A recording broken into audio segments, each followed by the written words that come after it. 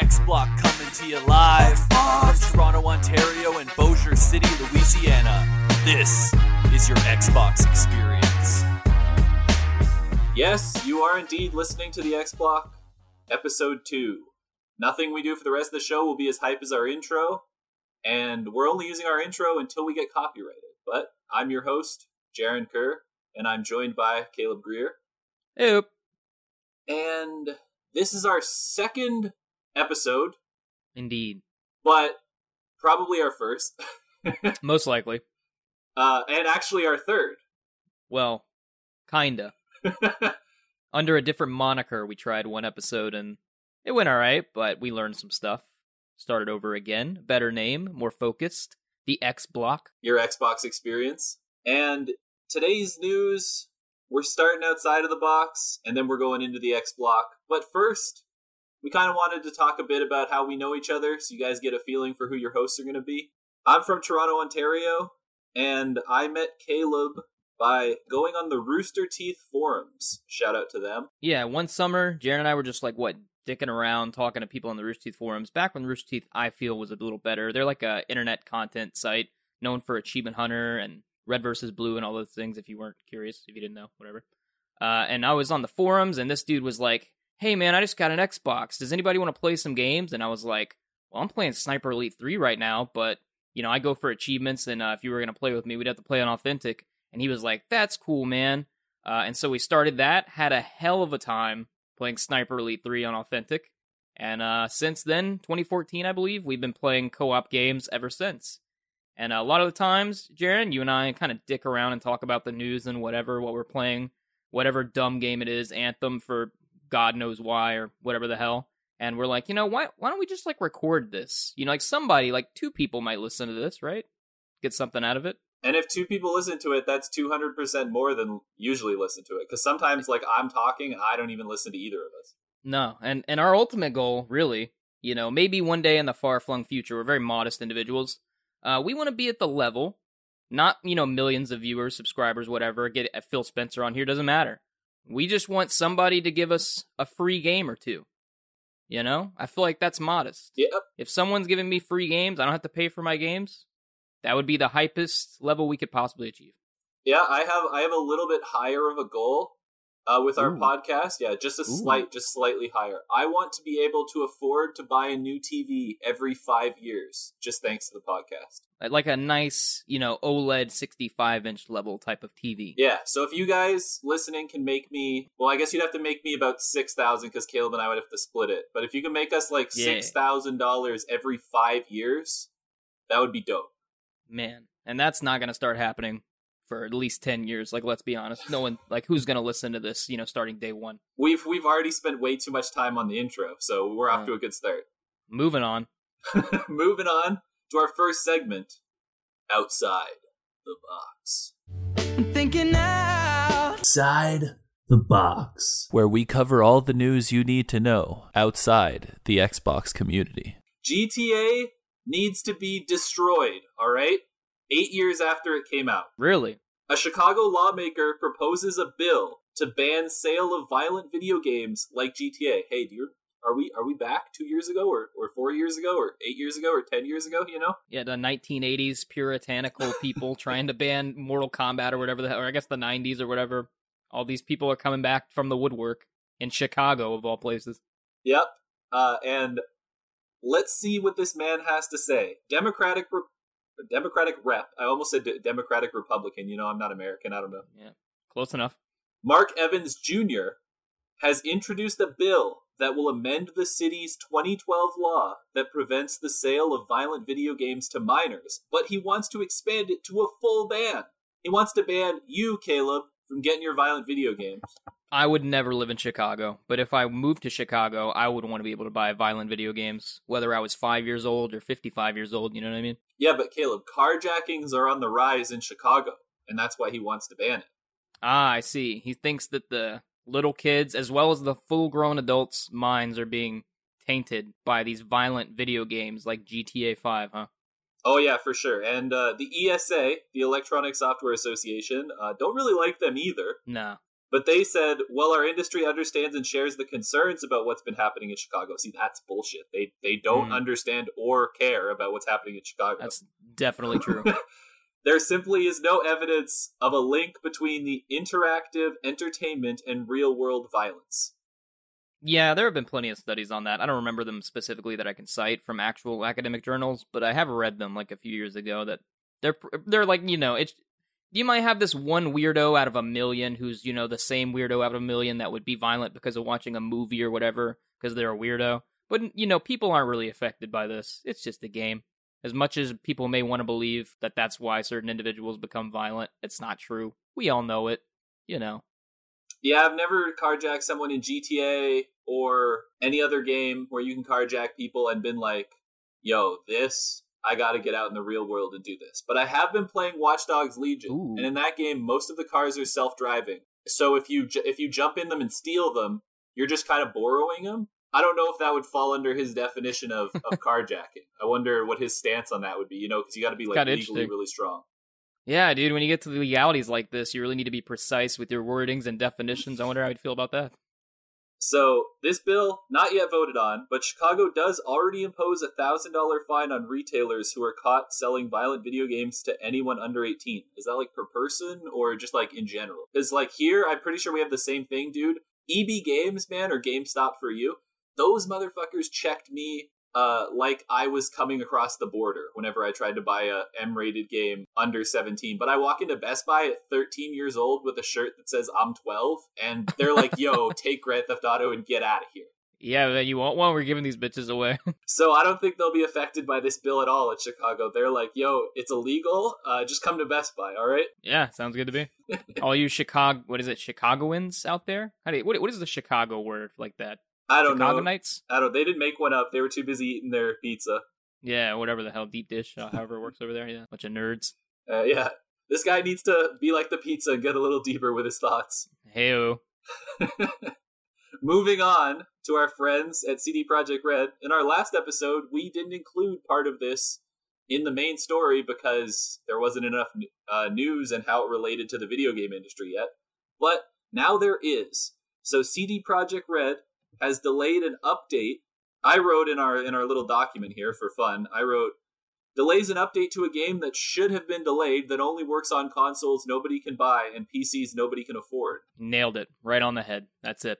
So, in reality, though, they've delayed it following the cyber attack that they experienced last week. So they've delayed this a month. They say that it's related somewhat to the attack, but they also say it's related to them working from home, which Jason Schreier brought up in his article. He says that that a big chunk of them have been working from home and have not really been able to work on anything. So I'd say that's a bigger contributing factor than this hack, but obviously both of them are equally issues. But really, at this point, is anyone surprised that a delay to a game that should have been delayed has now been delayed? Like, they're kind of learning? Yeah, but come on, this is... First of all, who cares? Like, the game's... It's gonna be fixed when it's fixed, I guess. But second of all, like, shit just keeps getting delayed left and right. Like, this isn't... I'm so tired of the Cyberpunk stuff. Like, I'm so tired of the Cyberpunk 2077 news. Like, I'm over it. Yeah, I threw it in here because it at least mattered a little bit more this time. Yeah. To, like, you guys on PlayStation, you still can't play it. I don't even know if Sony put it in your store yet. Yeah, no, on PS4, I believe. You can't play it. Xbox, they just trust us to be smart and, not buy a game that's broken. The same with PC. And if you do, you have a refund system for everything. So if you, what is the time for that? You understand the refund system better than I do on Xbox. Oh yeah, I use it all the time. It's like the Steam refund system, basically. You can only play it for within a certain amount of hours, and you have 2 weeks to return it. Yeah, so, PlayStation took it off their store because they were mad because they actually had to make a system where you can refund games for one game. But, the other platforms just already have a refund system because they're not, back in 2004 or something. Yep. So, not really too It's good that you brought this news up, though. But, yeah, I'm tired of the Cyberpunk news. It's relevant. It's just like, God, again, you guys have something better to write about. Who cares? I guess on the even more negative side of European game development, Techland can't seem to finish Dying Light 2 and their bleeding talent due to, as the gamer says, autocratic management, bad feedback, and lack of direction. Who's the writer for this? His name is Kirk McKeand? I don't know. First of all, number one, I like to give the writers credit for their article, but number two, I like to make fun of them if they have a dumb name. So I do like this first bit that is written here, which seems to come from their CEO, who has a name that I can't pronounce, but we'll call him Powell. Pavel? I think it's pronounced Pavel there. I could be wrong. I'm also stupid. Okay, because it is a W. Yeah, I think it's Pavel, but all right, we'll call him Pavel. I like that he starts off with by saying it's shit. That's the kind of feedback developers at Techland get from their leaders. The inner circle around CEO Powell. Oh, maybe it's not him talking. Maybe this is someone else. Oh, okay. Interviews with 10 current, and former Techland staff, all of whom requested anonymity. Oh, that's why there's no names. There we go. Anonymity. Yeah, anonymity. As so not to risk their careers, depict a studio marred by autocratic management, poor planning, and a toxic work culture that trickles down from the top. As one source claims, the fish rots from the head. Ah, I like a man who speaks in parables as well.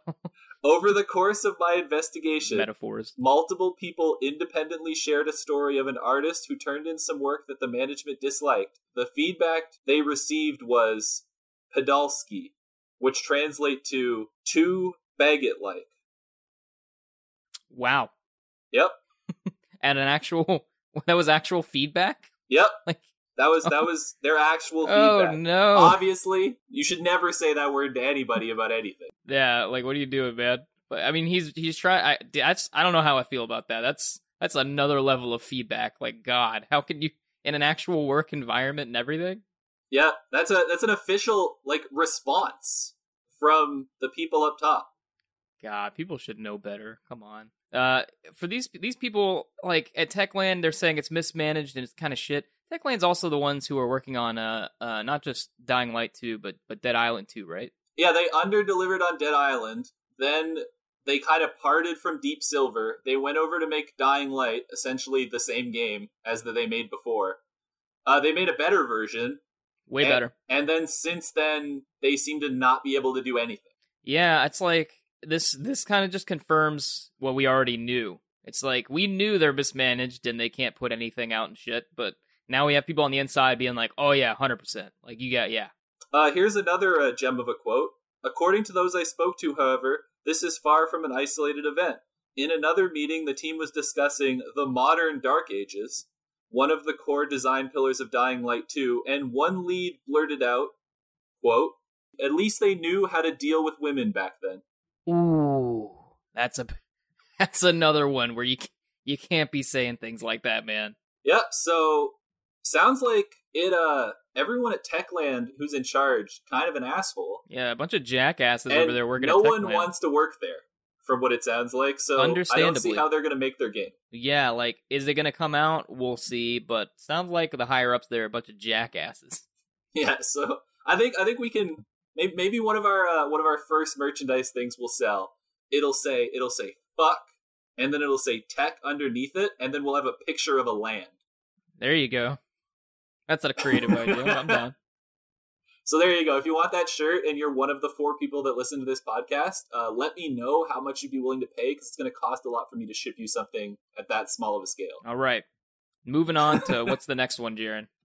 The next topic on our docket of Outside the Box is John Carmack. You know, remember him from when he sued Bethesda? Or when he got sued by Bethesda. He didn't sue. Yes, I know what you're talking about. Stealing their Oculus technology or whatever when he moved over to Facebook. He thinks that consoles and GPU auctions would eliminate market scalping. What do you think about that, Jaron? How does that make you feel? I think it's great if I am in charge of Xbox or Sony, because the same thing is going to happen. Scalpers are going to bid up the auctions until normal people don't want to pay for them, and then they're going to buy them and then still sell them at an even bigger markup, and people will break down and buy them like they are doing now. Yeah, and John Carmack's proposing that the manufacturers themselves should do this with no third parties, right? Yeah, that's what it appears to be that he's saying. Yeah, the idea is for Sony, Microsoft, and Nvidia to cut out the middlemen and auction off console stock themselves. Yeah, in theory, it seems like that would work. but I don't think in implementation it's going to happen logistically or desirably from the manufacturers. Like, I think they're kind of okay at this point, so where they're not going to do it.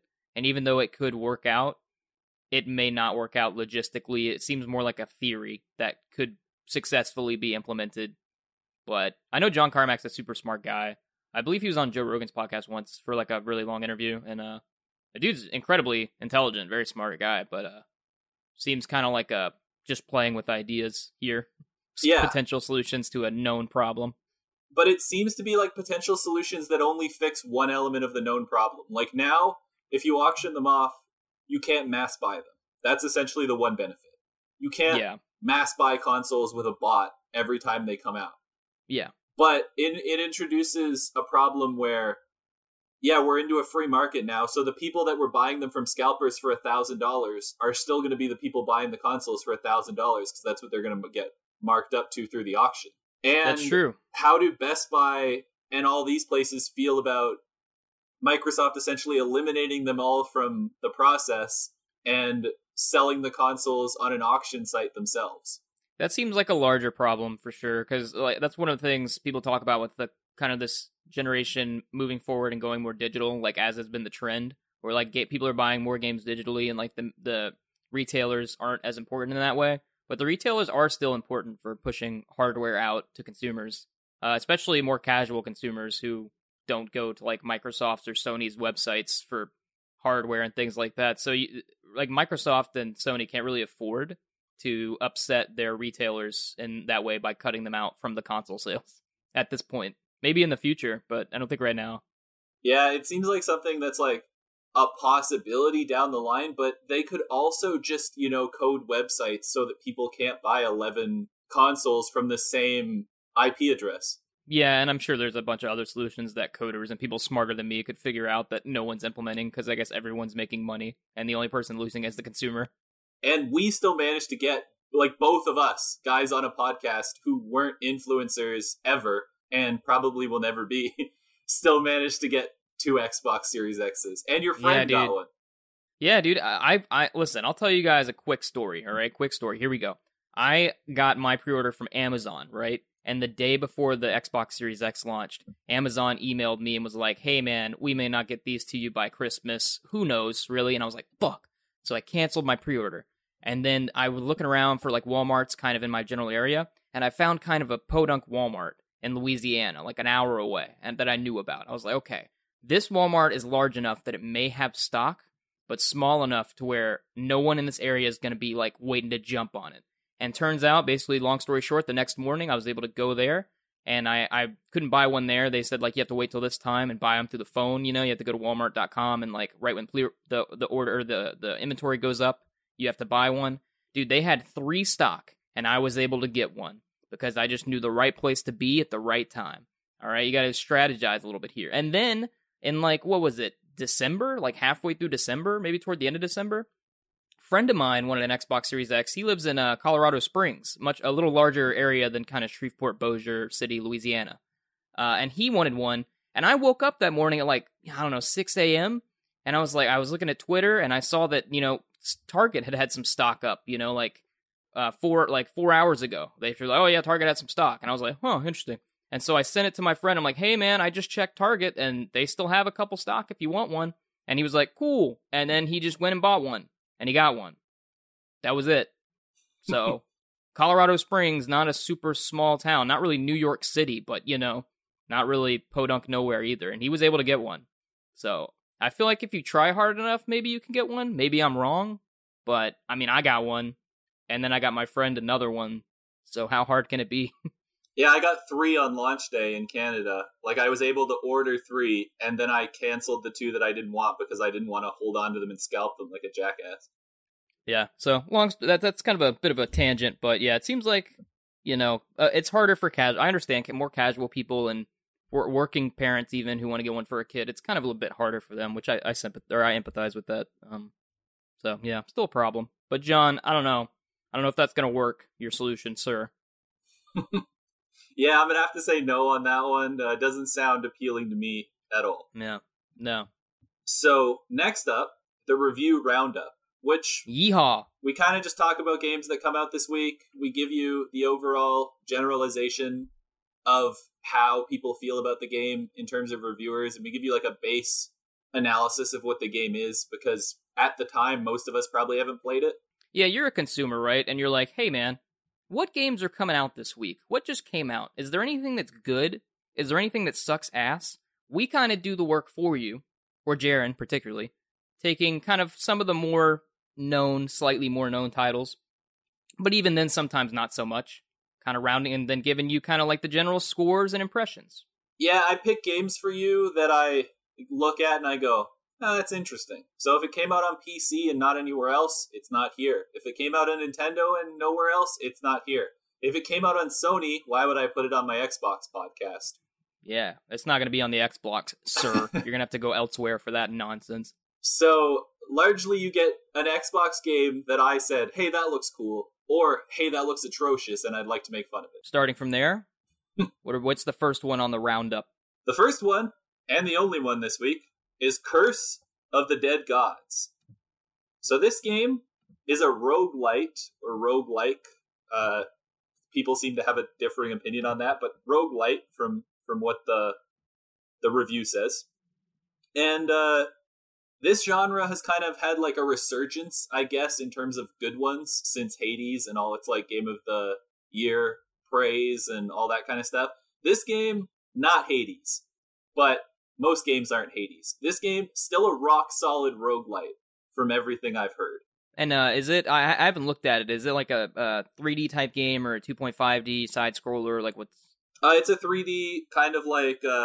So if you don't know what a roguelite is, you kind of go into, from what I gathered from this review, you go into like a castle, for example, and you have to beat the entire level in like one life. And then you get a bunch of stuff, and it powers you up for your next run.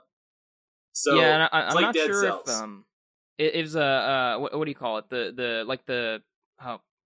What's the like generation of stuff like Minecraft that's spontaneously generated kind of stuff? What's the word? Like Diablo? No, it's like randomly generated like enemies and terrain. Is that part of it? I'm not sure if this game's randomly generated. I think it does just have 4 set castles, but I think the NPCs and the enemies and the rewards you get are all randomly generated. Okay, well, regardless, anyway. So it does have randomly generated elements, that's for sure. The way that IGN talks about this game, they gave it a 9. They were really high on it. The lowest score is a 70, so I'm kind of just going to read you the 9 because it's good regardless. It has an 83 on Metacritic. I might as well let you hear a good positive take on it for why they think it's great. Yeah, and by the way, if this particular segment or game or whatever doesn't interest you, feel free to just skip ahead to the next segment, the X Block. Yeah, for sure. Hop onto the X Block where you find out all your Xbox news that matters this week. So this game, the things that have it are its positives are it has this like curse kind of system. So if you can't afford something in the game but you want to get it, you can like bet like almost like blood money, the equivalent to like blood money, and it slaps a curse on you, which hurts you in the gameplay, but like you can fight through the temple and get your rewards while having up to 5 curses on you. And I think the first curse or the 5th curse drops you down to 1 HP for like the entire time. But it has like this like good dodging system. The combat's very strong, and the game just seems to be an all-around like well put together game that kind of has a lackluster story. There's not really any story there. It's not like Hades in that sense. Really gameplay oriented. Very gameplay oriented, and very good gameplay from what IGN said in the video that I watched. A quick summary of the game. Curse of the Dead Gods is a roguelite action game full of fast-paced combat, intense challenges, and a variety of weapons, relics, curses, traps, enemies, and powerful bosses to master. And but it's just kind of a, by the way, roguelike and roguelite are kind of titles I'm not as familiar with in terms of game genres. I'm usually familiar with most, but I looked it up and it says, yeah, subgenre of role-playing video game characterized by a dungeon crawl through procedurally generated levels. That's what I was going for. All right. So I was right about that. Yeah. Turn-based gameplay, tile-based graphics, and permanent death of the player character. So yeah, the one life feature and the procedurally generated, like kind of like a Dead Cells type game if you played that. So yeah. Yeah. So if this is your type of game, you're still here. So I guess it is. Or you just wanted to hear us babble about nothing. We're really good at it. Go ahead and pick it up. It does have an 83 on Metacritic. I'd say that this one's a good one. to go and grab if this is your type of game. Now, since we only had one game, I figured quick games that we're playing and maybe like some recommendations from that. Okay, yeah, so recently, you may not know this, you probably don't, there's no reason you would. Jaren and I, predominantly me, I would say, are big achievement hunters in the Xbox community. I really like to go for almost all the achievements I can get in every game I play, and that's kind of how I have fun playing games. So I've been playing Forza Horizon 2, cleaning up some of the multiplayer-related achievements in that game. Still a really good racing game. I don't even think it's available digitally on the Xbox Store anymore, though, so you kind of missed out if you didn't get that one. I don't know why, but I'm pretty sure it's literally not on the Xbox Store. The DLC for sure isn't. But mainly, dude, Jaren, I've been playing Star Wars Battlefront 2, which is available free to Xbox Game Pass Ultimate members through the addition of EA Access added to Game Pass Ultimate. And let me tell you, man, I played that game when it came out, and the online was a big, like, who cares? You know what I mean? Yeah, with all the loot boxes. Yeah, but dude, like 2 years later, me and my friend Jawan have been playing the multiplayer for that game. It's fantastic. Like, it's actually really good, dude. The sound design for that game and the levels and even like the rank up system and the heroes and the combat, and it's really good. Like, I can't describe it as much. It's more like you should just download it if you have Game Pass Ultimate and go play like a few levels of like this new co-op. I guess it's a mode that they have that they added in later apparently, where it's like you and like 3 other people fight through like these maps with a bunch of AI as like whatever other faction, and they're somehow really intelligent, dude. Some of the AI in Battlefront 2 and like the co-op mode are, first of all, better than most people who play that game, and second of all, better than most people who play most games. It's actually absurd, and it's super fun. If you're really into Star Wars and you want to like load up a game and you're just like one of the classic, Galactic Republic troopers, and you want your friend to be Palpatine and force lightning everything and just play through all these cool modes. I'm surprised because every time I play as one of the factions, I play like a new map, and I'm like, how many maps do they have in this game? I'm kind of rambling, but yeah, super fun. Star Wars Battlefront 2 multiplayer sucked when it came out. Don't pay for it. Just get Game Pass Ultimate. Go play the multiplayer for a bit. Super fun. Yep. It looks fun. Recently, I haven't been the biggest multiplayer shooter guy, but, I might give it a whirl. We'll see. Depends on how I'm feeling. Yeah, I only have 3 achievements left in it, like 2 Starfighter ones where like that mode. I'm not very good at the one where you fly the ships. It's like Galactic Starfighter or some nonsense. Yeah. But then there's one to get to level 50, which it's pretty easy. I'm level 35, and they have triple XP every Wednesday and like double XP in the weekends. So we're just kind of playing through that. Usually me and my friends kind of hop on Call of Duty Modern Warfare and just play like a few multiplayer games. But we've been doing some kind of mixing it up with some Battlefront 2, and it's surprisingly fun. Yep, so there you go. Recommended from the X Block. Hop on Star Wars Battlefront 2 now. If it's your kind of thing, buy it through Xbox Game Pass. Don't worry about the single player. It's completely just missable. Who cares? Just play the multiplayer. On my side of things, I've been playing Watch Dogs Legion. Everyone kind of universally said that game was a 7 out of 10. It's great. Fantastic. So they were wrong, huh? I don't think their criticisms are all valid. It's just that as you play the game, you don't really care about them. Like, they have this like robust AI system where you can like grab an NPC and turn him into somebody that you can play with. Yeah. Not really necessary. You get one construction worker and you're set for like the entire game. So it kind of seems like you can play it how you want then. Oh yeah, you can definitely play it how you want. But once you kind of have the construction worker, you don't really ever see a reason not to just use the construction worker. Because they have this drone that they can stand on where they can fly up to heights, and they can still use all the same like gadgets that everyone else can use. And they have a gun. Like, not a real gun, but like a taser gun. So all of that shit works 100% of the time. Like, you do have to switch sometimes if you're going into a base. Maybe you'll grab an Albion guy and go in as an Albion guy to get like noticed less. Yeah. But overall, there's not really a reason to play with a ton of variety. I do it just because it's fun.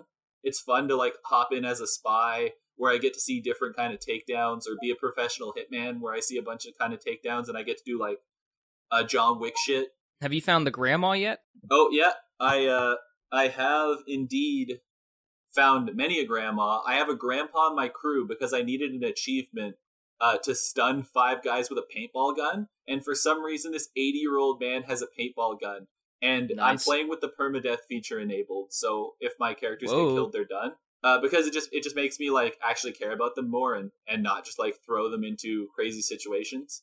Yeah, the game I played that I played more recently like that is like State of Decay 2 and State of Decay have that kind of feature. Yeah, it's not as hard as State of Decay or anything like that. But yeah, I used this old man and I was headshotting gang members with a paintball gun and stunning them, and then he couldn't run away. He almost got killed because he can't take cover and he can't sprint. Yeah, the old lady marketing stuff for that game was definitely the best part of the marketing, and that's pretty cool. So the old man with the paintball gun seems like a good time. I would have entirely done an old person army, but but you need to have 20 different people jobs to get an achievement, and every time you complete a burrow, they give you a character who has like 4 special abilities as opposed to like 3 if you have a good character, or like 2 if you just grab someone average. There's one achievement I haven't got yet, which is to get a 5-star wanted level. And then those people that are like living statues, like downtown in big cities, yeah, they kind of like freeze. Yeah. So you play as that guy, you get a 5-star wanted level, then you get out of the cop's sight, and then you just freeze like you're a statue, and you lose your wanted level that way. Those are awesome. Those are awesome mechanics, man. That game sounds fun. It's a little much for me in terms of like, it's like a kind of RPG, open world mainly game, but it's a little like, it's very involved, It doesn't seem like super gameplay focused per se, or at least it's not very kinetic. I think actually Watch Dogs 2 was, at least from what I've played so far, Watch Dogs 2 is more like techie focused than Watch Dogs Legions. Is this kind of closer to like a Hitman, you would say? Not even. I'd say this is closer to like if you're playing on not a hard difficulty, I'm playing on normal, but if you were playing on like easy or something, you could just run through this game and just shoot people and be perfectly fine. Like, this game does not require a lot of involvement. This is just a fun GTA style game. That's pretty sweet. How much did you buy it for? I bought it on sale for $39 Canadian. And that is how we do it. For you American listeners out there who may not know, that's like somewhere between that's like $32, $33 American, something like that. Yeah, depending on the day. So yeah, you didn't pay full price for it. You got a good deal. It's great. Had a great time. That's how you want to do it. We're all about saving money out here. I'm only 5 missions into the actual game, like 5 real missions in, and I have 700 gamers. Hell yeah, dude. Because I went around and did everything. That's what I like to hear. Well, moving on to our next topic, let's hop into the Xbox news. This is the X Block. Oh my god, a possible halt to the Bethesda merger? What? At least that's what VentureBeat, a bunch of other places are saying. Even Games Industry Biz hopped on this, and it's kind of bullshit. You'd think they'd know better, my man. Obviously, if you want the in-depth version of this, there's a specific man on YouTube who covers law-related content. He's a corporate lawyer. Corporate lawyer, there you go. He is, or he was? I think he is currently. He owns a law firm. I believe it's called Hogue Law. That's the name of his YouTube channel. I believe his law firm is the same.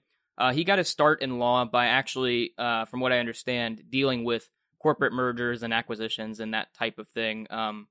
In some capacity. I'm not as familiar with law, but I mean, if you go to this guy's channel, I assume you're talking about Hogue Law. Yep. This guy, Richard Hogue, talks about all things kind of really legal related in the gaming industry. Maybe not all things, most things, because he's a lawyer who has an actual life and, does other things.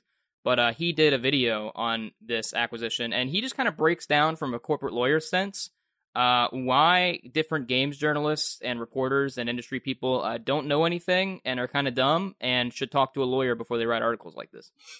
Yeah, we're only going to give you a brief summary. So if you really want to know the in-depth details of this, he's got like a 28-minute video on it. I know that sounds long, but you're listening to almost a 2-hour podcast about Xbox, so it's worth it. Yeah, I mean, he's definitely way better than us, let's be honest. Like, you should spend your time there. Come on.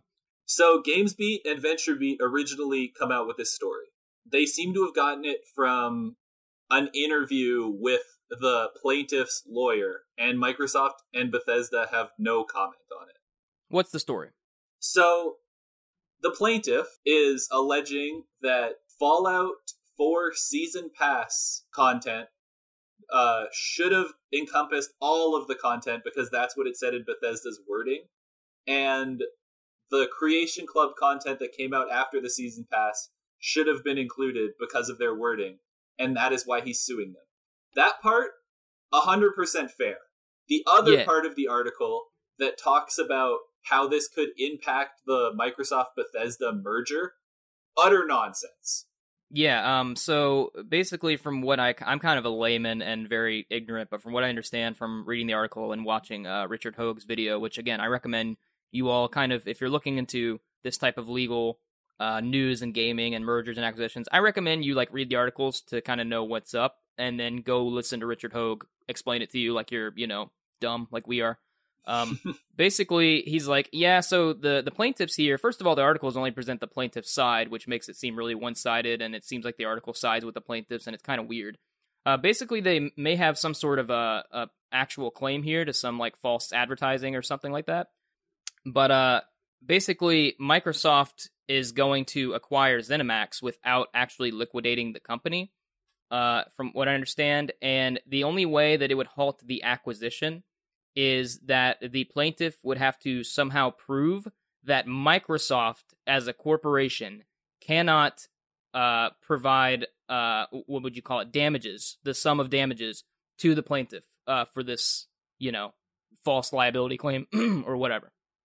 Yeah. And also, they have to prove that, like, Bethesda is trying to do also something, like, shady by becoming part of Microsoft, where Microsoft has specifically set themselves up to almost not be affected by these kind of things. That's why they've created a subsidiary which will then kind of partner with ZeniMax. So ZeniMax will still basically operate autonomously as if they're owned by Microsoft, but they're their own thing. So this whole like stopping the sale idea makes no sense because you're also asking a court to basically rule on someone as being guilty before they are actually proven guilty. That's how they would stop this. Yes, yeah, that's what Richard Hoag was saying. Yeah, in some cases, as Richard Hoag was saying, this is a very like bare bones version of what he was saying. But one of the things that I liked what he said was lots of times when these kind of things are put in place, the plaintiff has to put up collateral in case they're wrong, that would have, and it damages business dealings. So this man who bought a 2019 season pass, 2019, the game came out in 2015. So he bought the season's pass afterwards. So that's a whole different can of worms. Should he have known the Creation Club wasn't part of it then? Possibly. That'll be decided in court.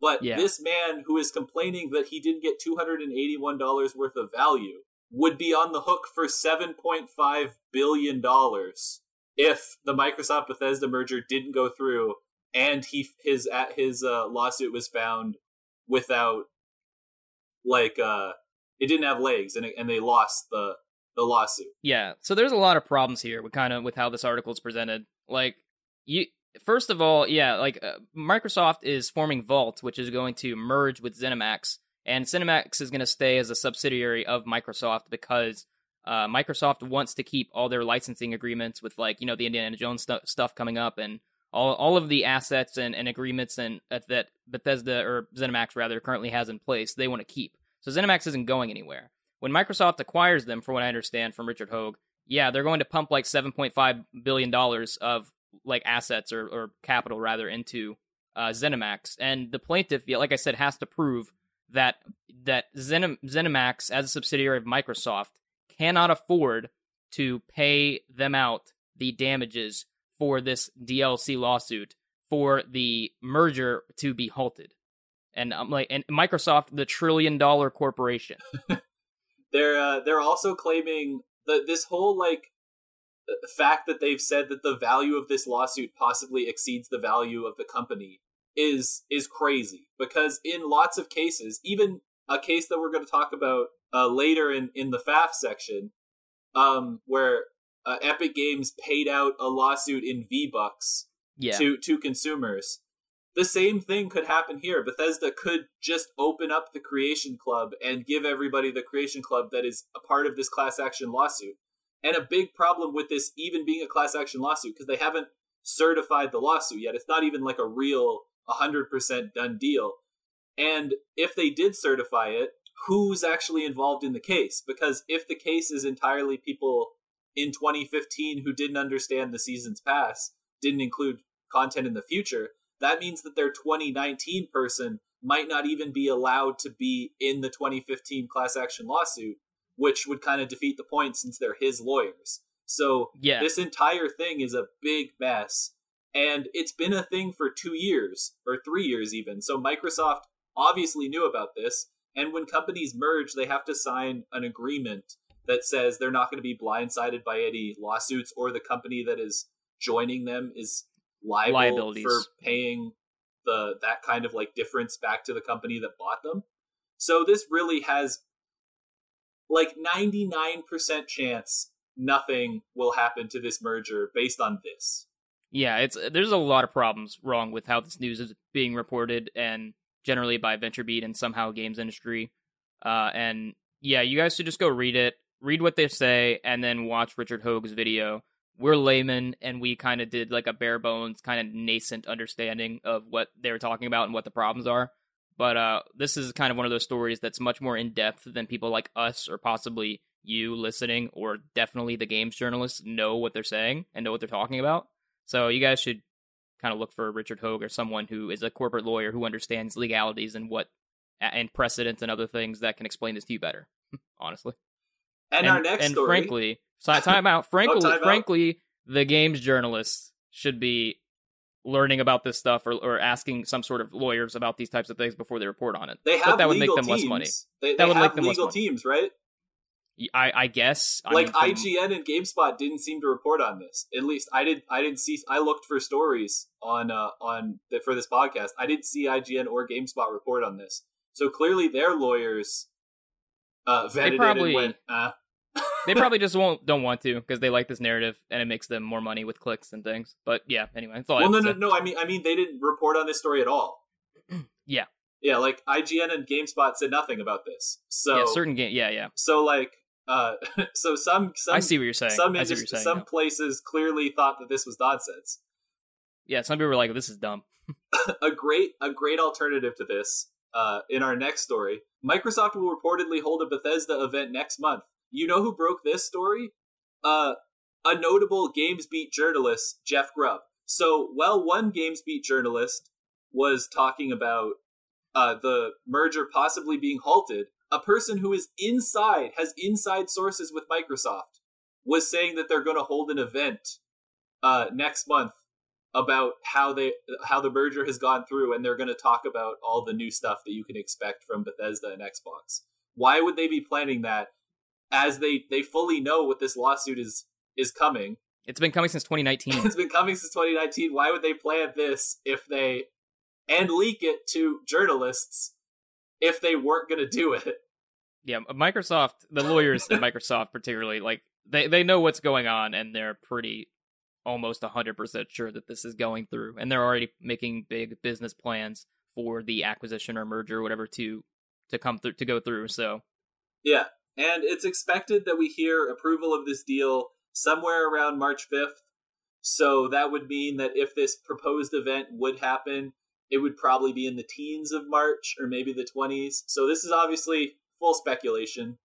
It comes from an anonymous inside source, which in the games industry is usually fairly accurate if it's a games journalist reporting on an anonymous inside source, but still take it with a grain of salt.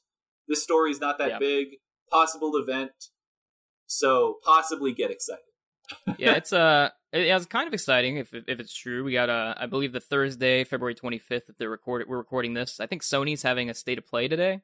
They are. That I think they're going to announce some new games or some shit. And then if this happens to be true, then Microsoft or Bethesda is going to be announcing, stuff that's going on, maybe new games, maybe releases, whatever, in March. So we're kind of getting some news picking back up after the doldrums of January and the beginning of February. So yeah, we are definitely getting some news picked up, as is our next thing. Our next story, BlizzCon 2021 announcements and reveals. So they talked about a lot of stuff. We're largely going to talk about only the stuff that kind of relates to Xbox. So they showed off a Diablo 4 trailer for the Rogue class. So everybody get hype about that. Everyone kind of knew Diablo 4 was coming, and it is going to come to, I assume, Xbox, PS4, PC, PS5, I guess. Yeah. Whatever. Who cares? Also announced the Diablo 2 Resurrected. That was kind of cool.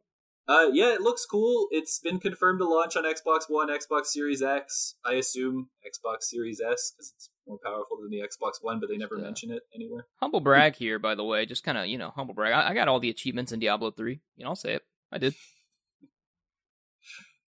You don't sound impressed. No, I'm impressed. The audience, you can't hear them, so you they don't. Tell they if don't give or a not. flying ass fuck. But somebody has to know. So those are kind of the big ones that we care about in terms of. I know there were new details about Overwatch 2. All right, whatever. Fuck Overwatch 2. Overwatch. Okay, Yeah, I don't care.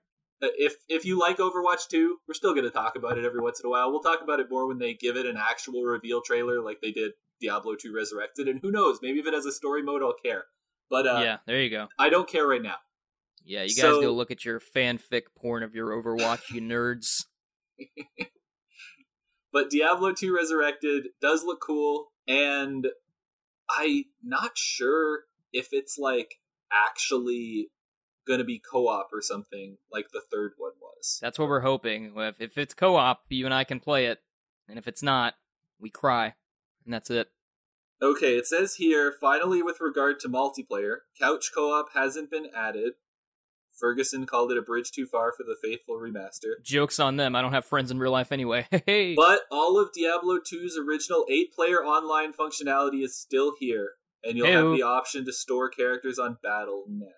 So I don't know if that'll work exactly like Diablo 3 does, but hopefully it does, and we can play it co-op. Yeah, we'll keep an eye out, see if the achievements unlock for both players when you play through, and if so, we have a new co-op game.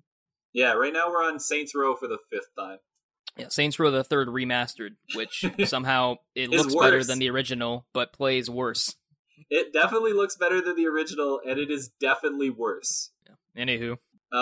In other Xbox news, about time, Fall Guys is falling onto the Xbox on or this summer, and it'll be on the Nintendo Switch too. So yeah, I guess get hype, you Nintendo, you get a game. Yeah, who cares? Fall Guys, pretty sweet, pretty fun. Wish it were coming sooner, but I guess we get it at some point. I guess we probably won't have anything to play in the summer. So yeah, if we don't, we can play that and talk about how we're not going to get that one achievement to win 5 times in a row. So yeah, unless we can find a way to cheat. Yeah, I don't know how to cheat that, but maybe some smart nerd on True Achievements will find out.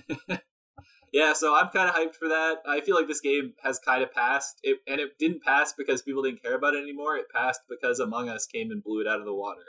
Yeah, so very much. And that game's great. Honestly, if 8 people listen to this podcast, we can start a 10-person lobby and we can all play together. That'll be fun. Yeah, you play it more than I do, so I'm sure you just destroy everybody at that game. I bet there's people who are way better than me that play it all the time alone. Oh yeah, good point. I just play it with my dumbass friends who I can read pretty easily, and I know when they're bad and when they're good. So, moving on to the next chunk of the news. This wasn't a game that I guess most people probably have heard of, but I watched the trailer for it, and it looked fairly interesting. So, Arkham Horror, nothing to do with Batman, Mother's Embrace, slithers onto Xbox on March 23rd. That's what Luke wrote over at True Achievements. His last name is Albeages, or All... Shout out to Luke. I have no idea, but shout out to Luke. So he writes that Arkham Horror, the brilliant Lovecraft-inspired board game series, is set to make its Xbox debut next month. Okay. So, from what I saw in this game, it's this cool... I don't even know how to describe it. So you can break gameplay down into 2 halves, investigation and combat. So they let you, scout crime scenes of famous locations that are, I guess, from this board game, and you find clues and interrogate key witnesses and that kind of thing. And then there's turn-based strategy system for, I guess, the fighting. So it plays out in, kind of their board game universe. It sounds interesting. Yeah, so I watched this trailer. Check it out. Go check out the trailer. If you're interested in this kind of, strategy mixed with, investigation kind of game. I imagine the achievements will suck, but, the game looks cool, and... Most people don't care. You and I care anyway. Yeah, only you and I care, and who knows, maybe they'll throw it in Game Pass and it'll pop up on our wheel one time, and we'll have to play it. There you go. You guys are gonna learn about the wheel later. If we didn't post the first episode, we'll see. Next up, this is Caleb news. Halo TV series in 2022 on Paramount Plus. I'm just gonna let you talk about this. You take your hype. So a Halo series that was supposed to be made by Showtime, which I believe this one is made by Showtime, being put on Paramount Plus. That has been in the works for half a decade or something. Maybe, I don't know, longer. Who knows? But we've had, kind of musings of a Halo TV show, and it's finally coming onto Paramount Plus, which sucks because now I got to get another streaming service. And I'm going to watch this. See, here's the thing. Some people may tell you what they think about it. I don't think anybody knows whether it's going to be good or not. Kind of got to wait for it to come out. It's like, is the budget going to be high? I don't know what the budget is. Is it going to be high enough to faithfully create some of the high sci-fi stuff that would be in a series like this? I don't know. I'm going to wait till it comes out. I'm going to watch it. And when it does, I will tell you how I feel about it. Right now, could be ass, could be great. Don't know. But it sucks that I have to get Paramount Plus. I'll tell you that much. They apparently they're filming it in Budapest. The Sunshine State. And Amblin Television is involved. If you don't know Amblin, that's Steven Spielberg and his team. So I'm a huge Halo fan. Very excited. I think Spielberg was going to direct a Halo film at some point, and then that didn't work out. So that's pretty cool. Yeah, so I don't know how I'll be able to watch this because we don't have Paramount Plus in Canada. I assume it'll show up in one of our 4 streaming services, but hopefully it pops up in one I own. Yeah, I would say I'm excited, but I'm kind of tepidly excited. I'm because this could be ass. I don't know. Yeah, it seems like they've been working on it forever. Yeah, Amblin Television has worked on Halo for almost a decade. The series was originally announced in 2013. Yeah, there you go. I was right. It's been so the same long people are time. still involved. Okay, well, hopefully it's really good. I really hope it's really good, because people have been saying that Halo seems like a great place to put live-action sci-fi content onto a big screen for forever. So maybe they can bring it to life and make it really good. The closest we've gotten before this, I believe, is Machinima made the Forward Unto Dawn or something, 4-part Machinima or a live-action series on YouTube that you can go watch. And it was actually pretty good. I mean, they were limited by their budget, but it's all right. So it's kind of like a proof of concept that Halo can be done decently well in a live-action universe. So we'll see. Was that Lock thing, or was that something else? Oh, yeah, that's right. I forgot. They also had Halo Nightfall on Halo Waypoint with the guy who, I don't know the actor's name, but if you guys are familiar with Marvel's Coulter. Luke Cage. Yeah, Marvel's Luke Cage on Coulter. Netflix. The guy who played Luke Cage, something Coulter. Yeah. Who plays Spartan Locke in Halo 5. Leading up to Halo 5's release, they had Halo Nightfall, which is kind of like a Spartan Locke prequel, set on the fragments of, I think, the Halo 4 ring or something. Or not Halo 4 the game, but the installation 04 for all you dorks out there. Yeah, that was pretty good too. Actually, I forgot. It's kind of forgettable. But it also was actually a higher budget proof of concept. So yeah, maybe this TV series will be a pinnacle, an achievement of live action Halo that we've been waiting to see for a decade or more. So yeah, and if you look at Disney Plus, you can spend $250 million on a TV show now. That's allowed. Yeah, so And it was Mike Coulter. Mike, shout out to Mikey. Next up, Sea of Thieves just had its biggest month ever, 35 months after release. Dude, I can talk about this. So I forgot to mention in the games we were playing, another multiplayer game I've been playing with some of my friends is Sea of Thieves. And this year they just added a season pass system called the Plunder Pass, I believe, if I'm not mistaken. And you basically, just as you play the game, you get deeds and other things that let you rank up and get cosmetic items and everything like that. You can buy the Plunder Pass, but it doesn't give you anything that affects gameplay. It's all cosmetic, which, frankly, Sea of Thieves in the community are okay with that, because that's what Sea of Thieves is all about, is making, pretty much the people who play that game a lot are about leveling up in the various factions and then making your ship and your person look cooler. And it's actually really cool. The rewards are really good, and it gives people who are playing the game now, 2 years after it came out, or however long, 3 years, 4 years, whatever, enough time or something to do as they play the game. Me and my friends, we play it in a weird way. We're really into the Hunter's Call, if you guys are familiar with that, who play Sea of Thieves. So we basically just go fishing, and we're currently trying to get the achievement to catch one of every type of fish, and I need 5 more. And I think just fishing mainly and doing like a couple of new mercenary quests that they added, which this current season is focused on, is the mercenaries, or the merchants rather, not the mercenaries. I'm already like level 55 out of 100 in the Plunder Pass, and one of my friends who plays it quite a bit has already completed it. And it's a really great idea, and just something else to do in that game. When it came out, it was so bare bones, but they've really fixed that game over the years and made it super fun and really great as an online experience. And there's really no other game like it, which is what's cool about Sea of Thieves. It's a very unique pirate, not really a sim game because it's not super deep. It's just really fun. Yeah, it's just like a fun, kind of like exploration-focused combat mixed in, just like fun kind of game. Yeah, with the greatest water mechanics that exist, or water physics that exist in a video game. So. Oh yeah, for sure. It's got fantastic water physics. It's very great. I highly recommend Sea of Thieves. Our last Xbox-focused news in the X Block, and largely probably should have been put in the FAF because it's dog shit. Yeah. The Games with Gold lineup for March 2021. As I saw someone on Twitter write, the Xbox Games with Gold lineup is the best advertisement for Game Pass that there is. And that's true because this, like, what is this? Tell me about the games. So the 4 games you get are Warface Breakout. Oh, I've been waiting for that. No, I haven't. Vicious Attack Llama Apocalypse. 10 out of 10. Metal Slug 3, a 360 game. And Port Royale 3. Yo, Sea of Thieves has a contender coming up here. Port Royale. It's coming in hot.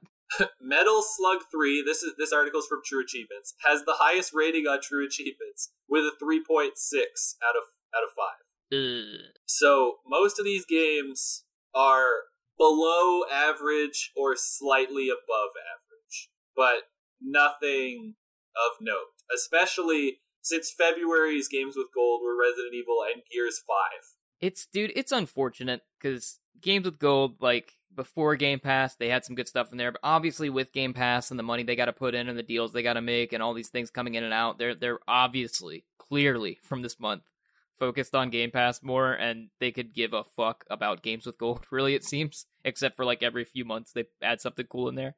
I don't know what they're doing with not sunsetting Games with Gold and just kind of merging it into Game Pass and Game Pass Ultimate. I know it's because they have so many Games with Gold, or the Gold member subscribers, and so they make a consistent, steady amount of money there, and they don't quite want to get rid of that yet or try to mess with it. But those people who don't have Gold, or have Gold and don't have Game Pass, seem to be really getting fucked here on the Games with Gold, especially compared to Sony, which has the PlayStation Plus lineups are usually pretty fantastic.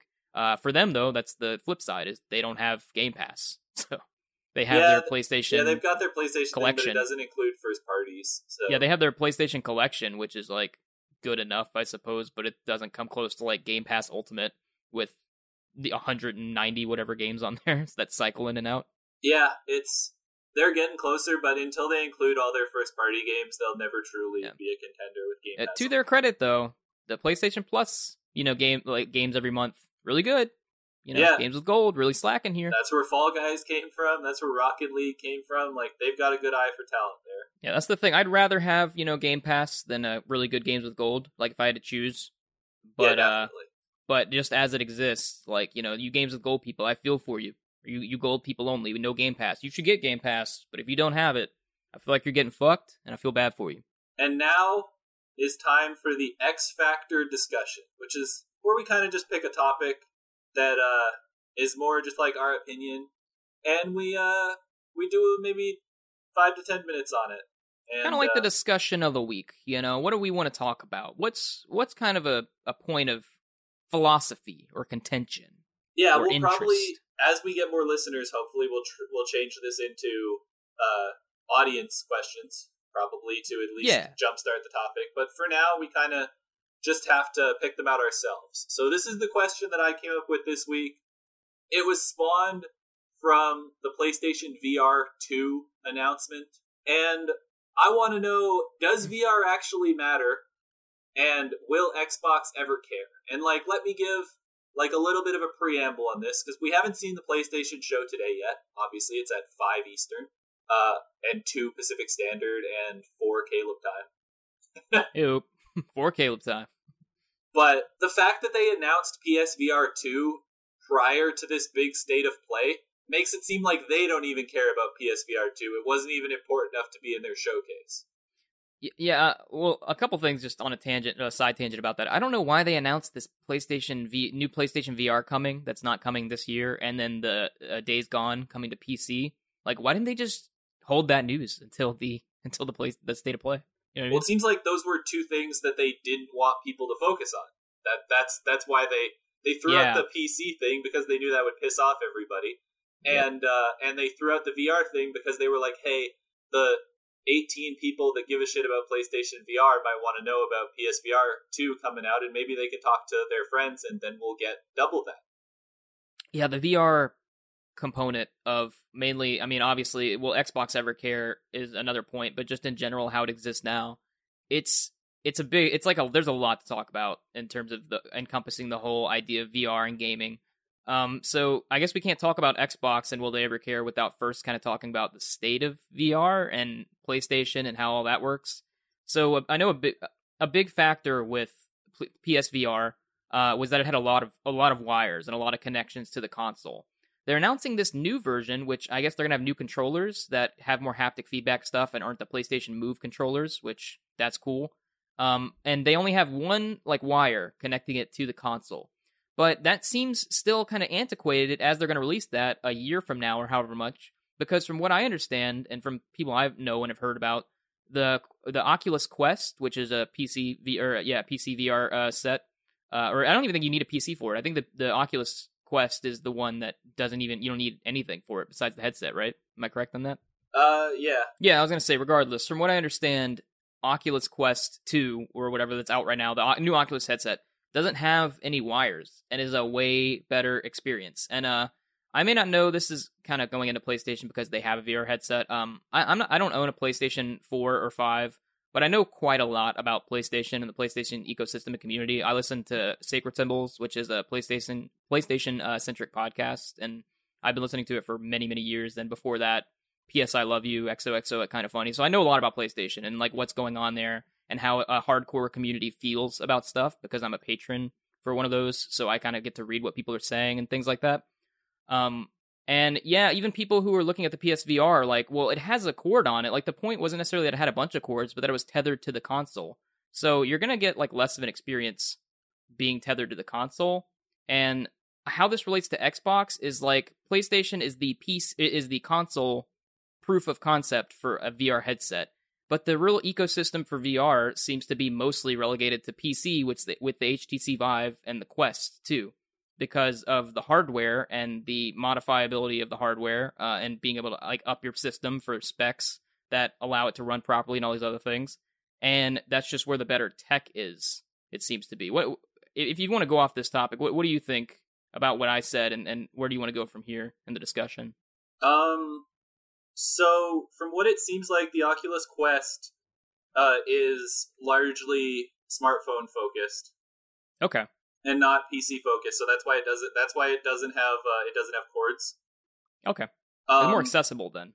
Yeah, more accessible, and works great. I tried a version of it at school once, and it worked pretty solid with my phone and all that kind of stuff. That was neat.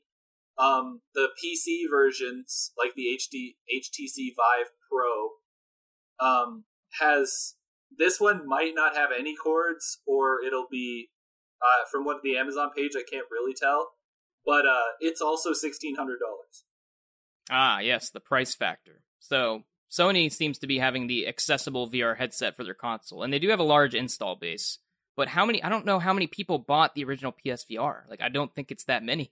No, it was in maybe a million. Maybe? I think it was low millions, if I'm remembering properly. I've heard before, but I forgot since then. I think it was in the low millions of people. And a lot of people I know in the PlayStation community who have PSVR don't use it regularly. They buy it because they're hardcore PlayStation fans, and they play a few games or whatever, and then they don't use it for years on end or months on end.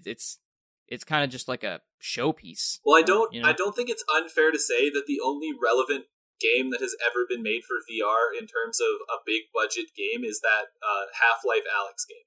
Yeah, that really pushed Valve's. Was it the Vive that you can play Yeah, it the on? Vive.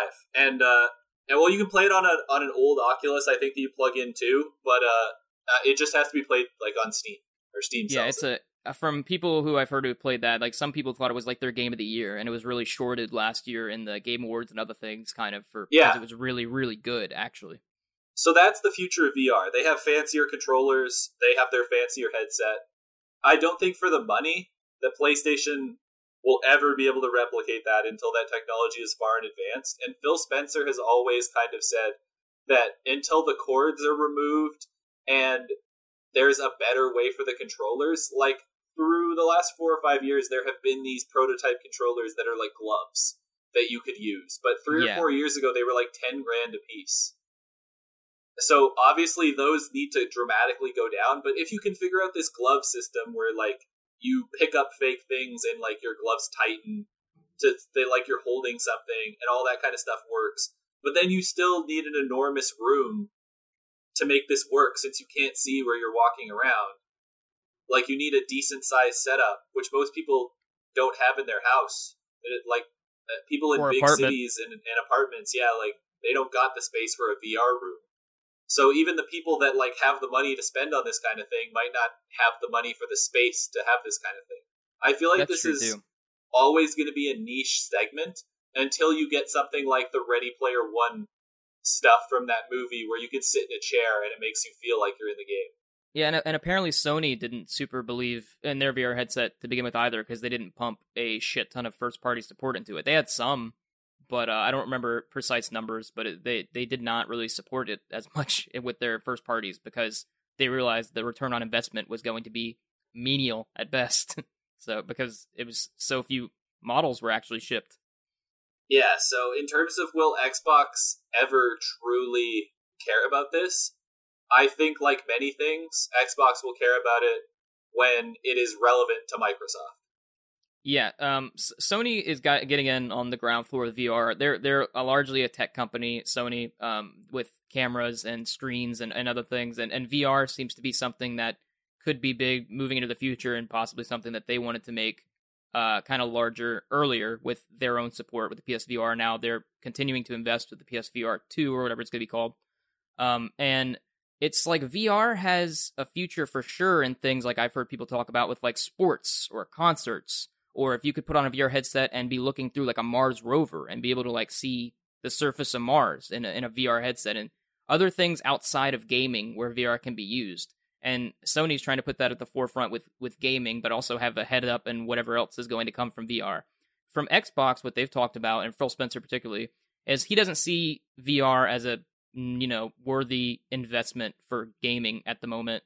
And I know they made the Microsoft HoloLens, not Xbox, but Microsoft generally released that HoloLens, which I think I don't think did super well, but was more of a business application to begin with, high-end business application.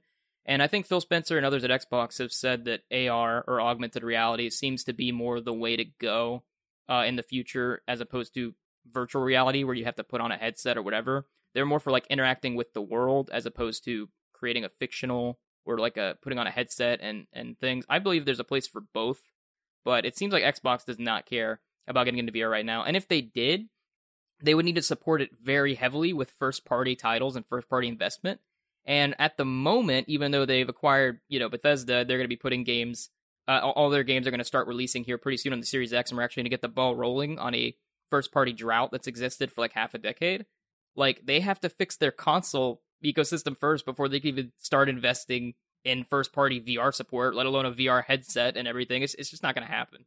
Yeah, and jumping off what you said about AR, that has already been proven to be far more successful than VR, at least in its current instance. Like, as many people as bought the HTC Vive and played Half-Life Alyx and all that kind of stuff, way more people played Pokemon Go.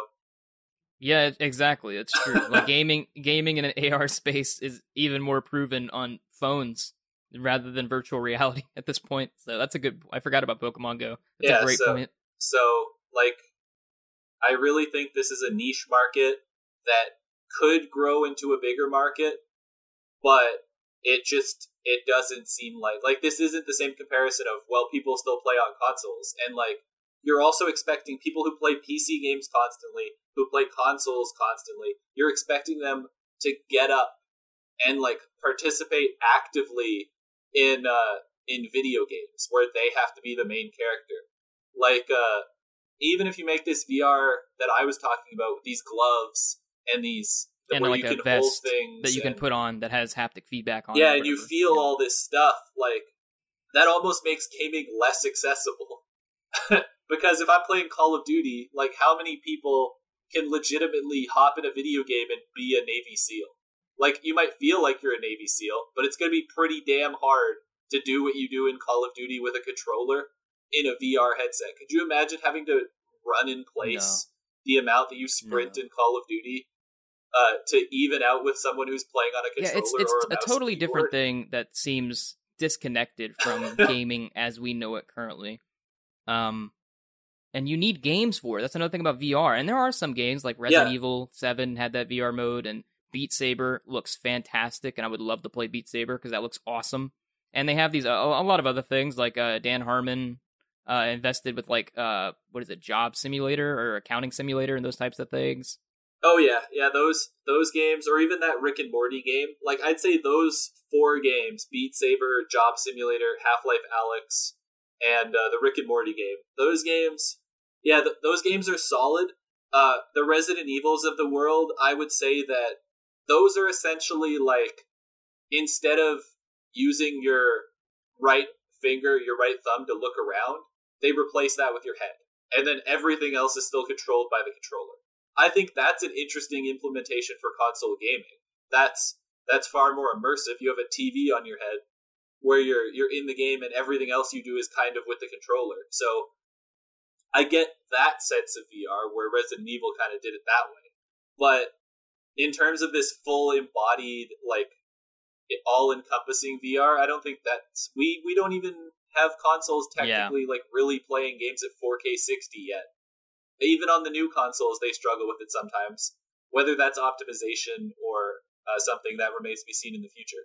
Yeah, and the big hope was that, like, in the 2013 to 2016-ish era was, like, Sony's huge investment in VR, and with HTC Vive and Oculus and all that coming down, that VR would become a more mainstream, larger thing that would be worth selling millions and millions of units and putting out, pumping hundreds of millions of dollars into first-party titles and other things.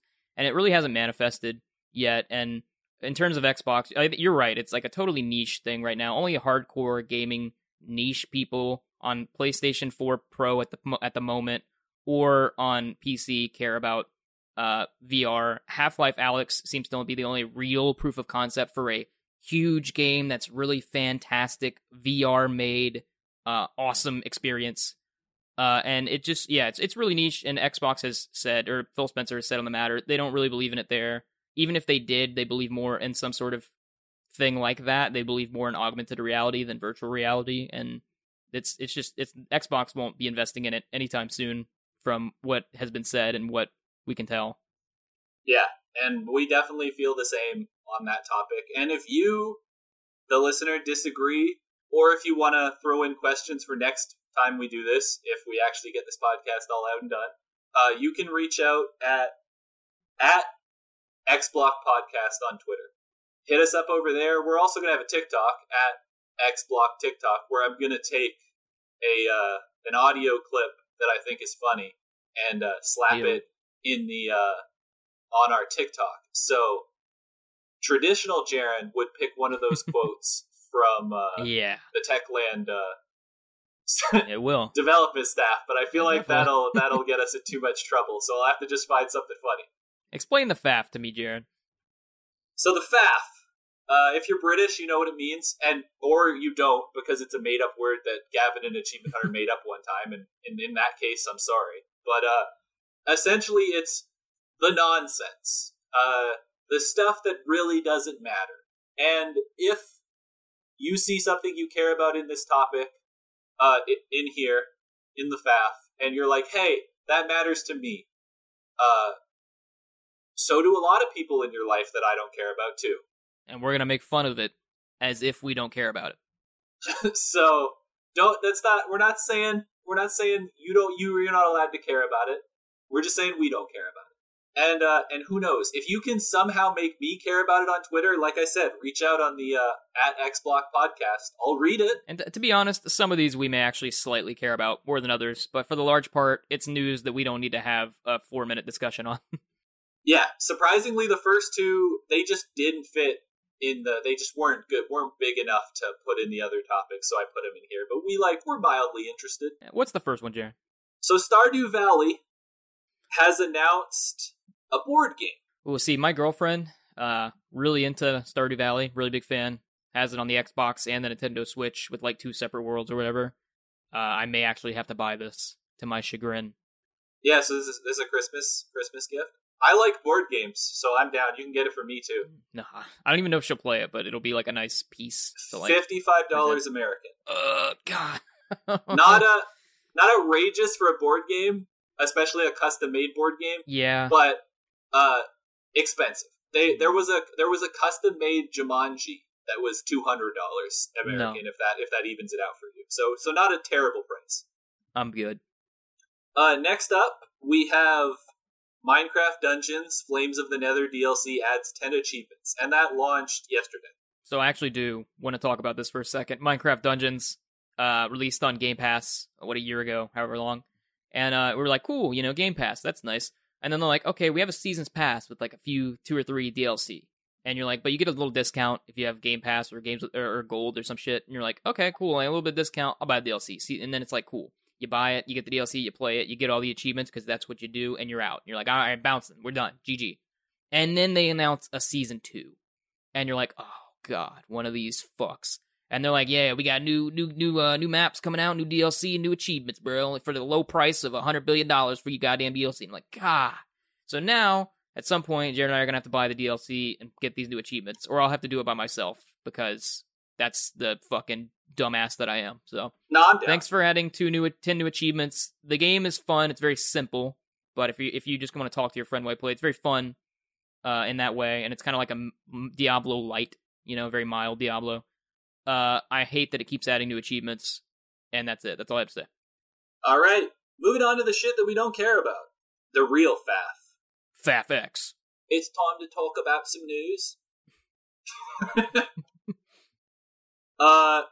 First one. God. Marvel Avengers, our big boy, a constant, I guess it's got a constant place in the faff because no one cares about it. No, it was here last week too, I think, if we post that episode or not.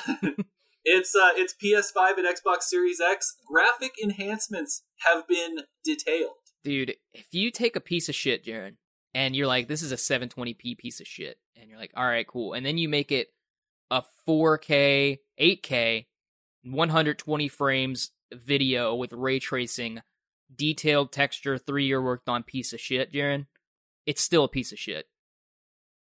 Yeah, and because it's a piece of shit that Sony pays money for, on PlayStation, it will run on 2 modes. Highest performance mode, where the game, I guess, runs at a higher performance. They don't mention what it is, but that's 4K at... Oh, no, it's 4K at 60 frames per second. So that's the high performance. 4K at 60, still. And then it also has a 4K mode, which has a native 4K resolution and an unspecified frame rate. I'll just throw this out there, man. Jaron is a huge Avengers, or Marvel fan. Jaron's a huge Marvel fan. And he doesn't care about this game because it's ass. And if you care about this game, to each his own. Some people like, ass and shit. So that's you. But we don't give a fuck. Yep. And on Xbox, it'll only have the native 4K mode, not the upscaled whatever. I don't know if that's because the native 4K mode just runs at 60 on its own, so they didn't need to make another mode, or if they just, because Sony pays the money, decided not to give Xbox both modes. I'm glad you're still delivering news while I'm talking about this. I just don't care. I don't care at all. And if you have an Xbox Series S, you can play it at 1440p. So I guess get excited. No. Also in the faff, Tony Hawk's Pro Skater 1 and 2 coming to Xbox Series X, and in a weird spin for Activision, it's actually I think you just get it if you have the previous edition. If you just get it, then it's good. And if you have to buy a new version, you can eat my fucking ass, Activision.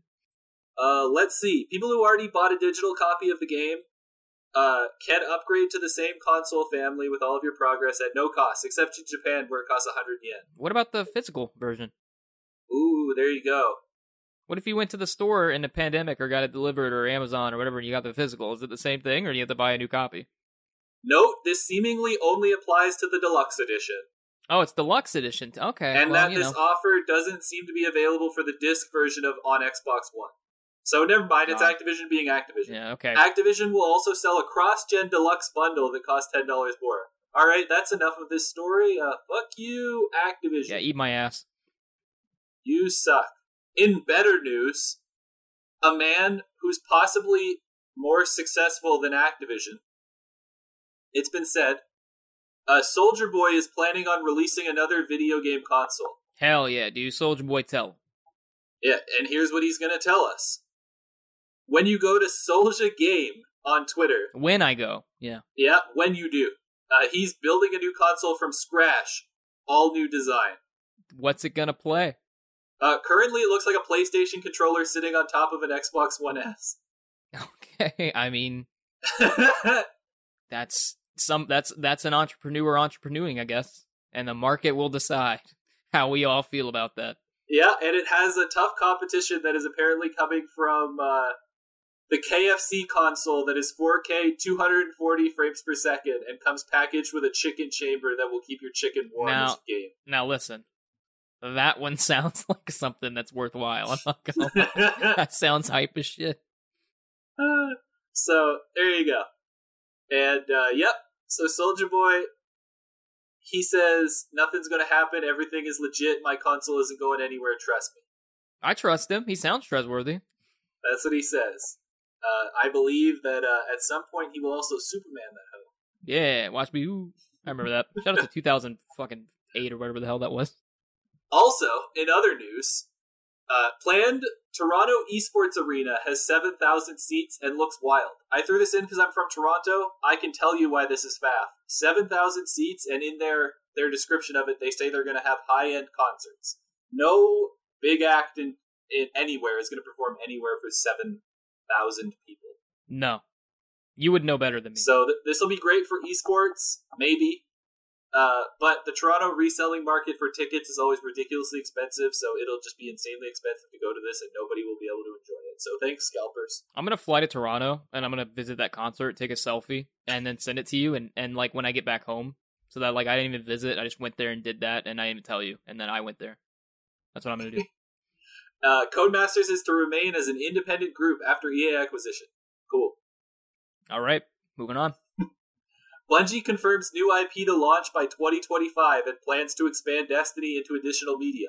In other news, Jaren claims to be married in 2025 and have 7 children. Both equally possible, both also not possible. Nobody knows. It's 2025. We'll see. Yeah, pandemic happened a year ago. Like, what do they think? 2025? It's like, I mean, I guess that's a plan, but nah. Vampire the Masquerade Bloodlines 2 delayed again. Lead developers replaced, so that game's not coming. That's not looking good. That's some Dead Island 2 shit. Yeah, I don't know where that's going, but that smells like some software that's not coming out to me. Yo, maybe they should hire Techland to replace them. I can't repeat what they said about that shit in Techland. When they do you think the lead developers were replaced because they also hate women in game people? Yeah, I don't know, man. That's Vampire the Masquerade Bloodlines 2. If you were looking forward to that, man, gonna be waiting a while. And if you were looking forward to getting money from the Xbox lawsuit, now you're getting V-Bucks. 1,000 of them. That's the settlement in the Fortnite loot box settlement. Which Jaron mentioned for the Bethesda story earlier. It's like, for that lawsuit that could allegedly hold up the Microsoft acquisition of ZeniMax, they could just like do a thing where they just like give all the season pass owners access to Creative. What was it? Creative? Creative Club, and then that's if a judge would have to be like, okay, what more do you want? Because that's addressing the grievance. So yeah, what lawsuit was bigger than the Fallout 4 Seasons Pass lawsuit? The Epic Games Fortnite loot box scandal. Yeah, definitely. Yeah. In other Fortnite news that no one cares about, a possible Alien content. I like Alien. I'm a big Alien fan. You'll just be playing Fortnite with an alien. So, like, who cares? I don't care. You asked. I don't at all. And I'm an Alien fan. Next on the docket, free Outriders demo arrives next week, featuring the prologue and opening chapter. Dude, not even for free. I'm good. When it's on sale, it is a 3-player co-op game. Caleb and I will probably play it, but a demo is not a demo when it comes out 1 month before the game comes out. You're not going to change anything. No, demos used to mean something, you know? It's just for consumers. Yeah. Ubisoft has announced Siege stuff. If you care, you already know what it is. That's all in that. Yep. And the best news story of the day, a No Man's Sky player has accidentally hatched a massive dinosaur. Tell me about it. In a move that shocked even the devs, one No Man's Sky player has managed to hatch a massive dinosaur in the new Companions update.